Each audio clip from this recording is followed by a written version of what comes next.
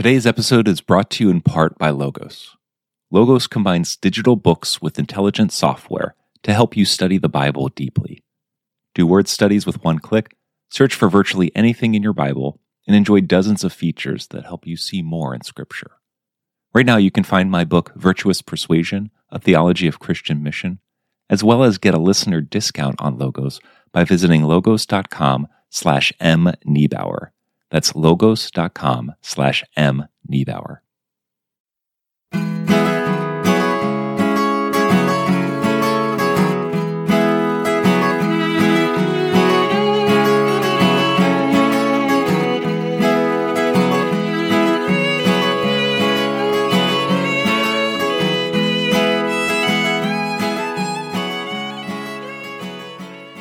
Why do Christians proclaim, "Lord have mercy, Christ have mercy," each Sunday at church?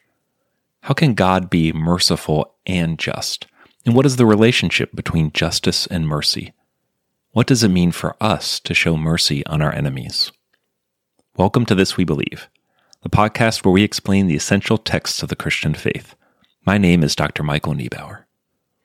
Jesus continues the Beatitudes by declaring, "Blessed are the merciful, for they will be shown mercy." In the Bible, mercy is first and foremost a quality of God. It is a complex word that refers to God's steadfastness, compassion, and His ability to forgive.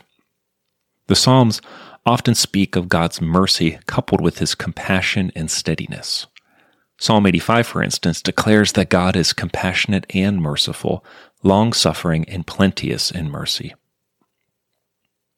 Mercy is a word that is usually applied to how God treats human beings, particularly when human beings fall into sin. God's mercy is evident in the sheer fact that He does not abandon humanity when humanity abandons Him. We see God's mercy made evident in the Bible immediately after the first sin of Adam and Eve.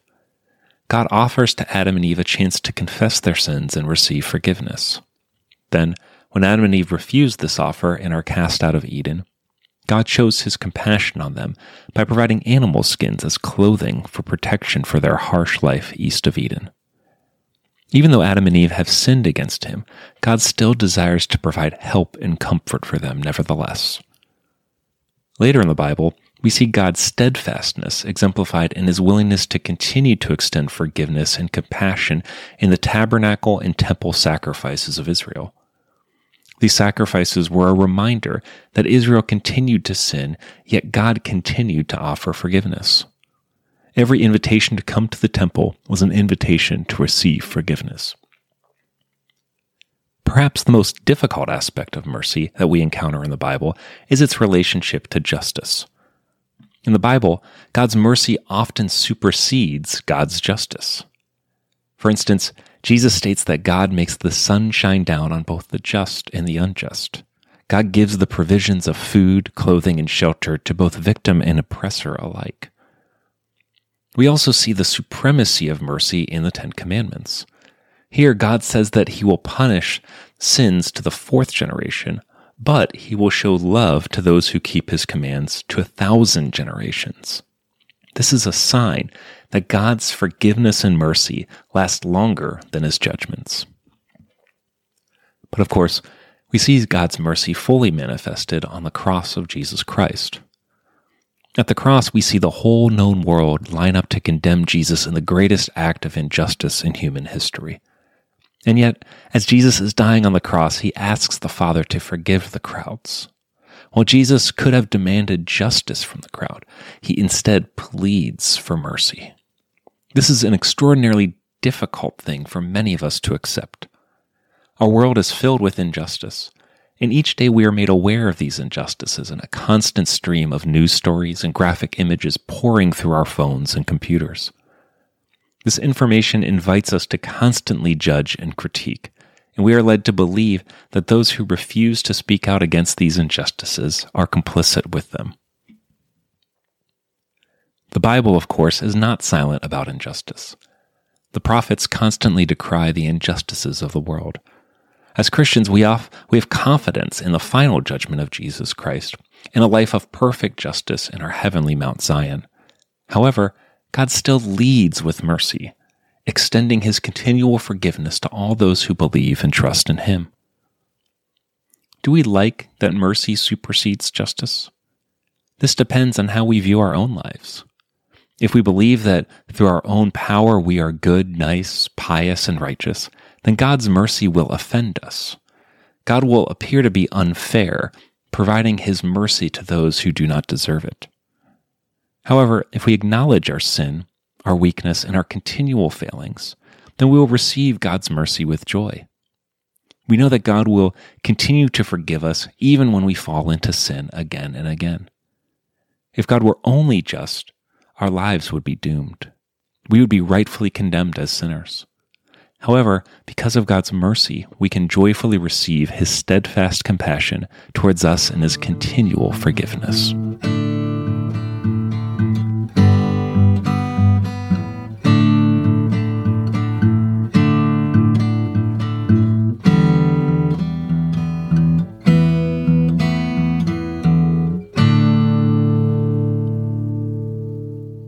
In this beatitude, Jesus invites his followers to be merciful as God has shown them mercy.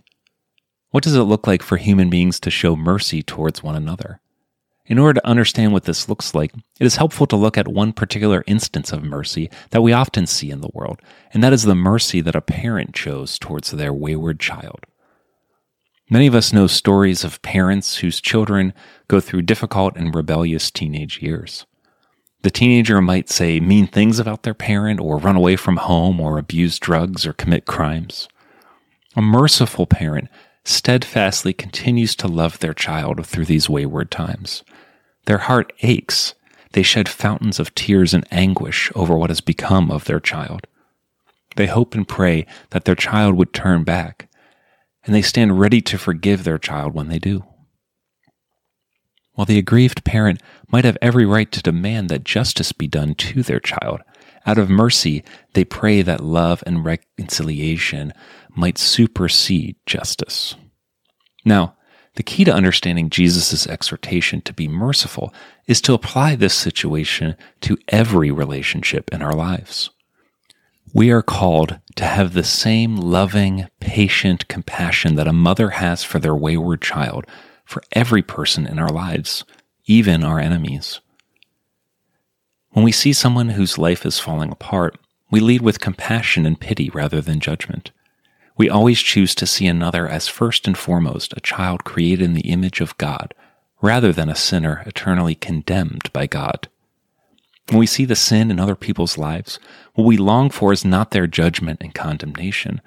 Instead, our heart aches and we shed tears for them, hoping that they might repent and turn and embrace Jesus Christ. The self-righteous person sees the sins of others and seethes with rage, wishing for fire to consume them. The merciful person sees the sins of others and weeps, praying for their conversion. Additionally, we are called to be steadfast in showing this mercy. The greater the sin we see in others, the greater compassion we are called to have. Our deepest hope for each and every person, no matter how sinful, is that they might turn and embrace Jesus and in turn exude the love of God. We are never content to write off anyone as beyond the love and mercy of God. This is extraordinarily difficult. So often our first response when we encounter the sin and weaknesses of others is judgment. When we see a dilapidated house, we judge the laziness of its owners rather than weep at their waywardness. When we see a rich businessman profiting off the poor, we pray not for his immortal soul, but for his mighty downfall. We all seem to have our secret list of issues and sins that we believe deep down are beyond God's mercy. But the merciful person learns to cultivate a heart of compassion for all of God's creation, to behold the brokenness of the world with tears instead of fire. This is done first and foremost in prayer. When we are struggling to be merciful towards someone else, we should commit to praying for them, even to the point of weeping for their immortal soul. Through these intimate moments lifting up our enemies in prayer, God will slowly turn our hearts of stone into merciful hearts of flesh. Christians are reminded of God's mercy each and every time they go to church on Sunday. From the earliest days of the Church, Christians have acknowledged their sins and said or sung the words Kyrie eleison in response. These words mean Lord have mercy and are usually said together with the phrase Christ have mercy at the beginning of Christian worship. The point of this litany is twofold. First, it is meant to remind us that we are sinners in need of God's mercy. The words Lord have mercy are here a kind of plea in which we beg God to show us compassion for our failings. Yet these words, Lord have mercy, also serve as a declaration that God is merciful. The weekly constancy of these words remind us that though we are inconsistent in our love of God, God is never inconsistent in his love of us. He stands as the most merciful God, and as this reality sinks deeper and deeper into our souls, we will become blessed people who are merciful towards others.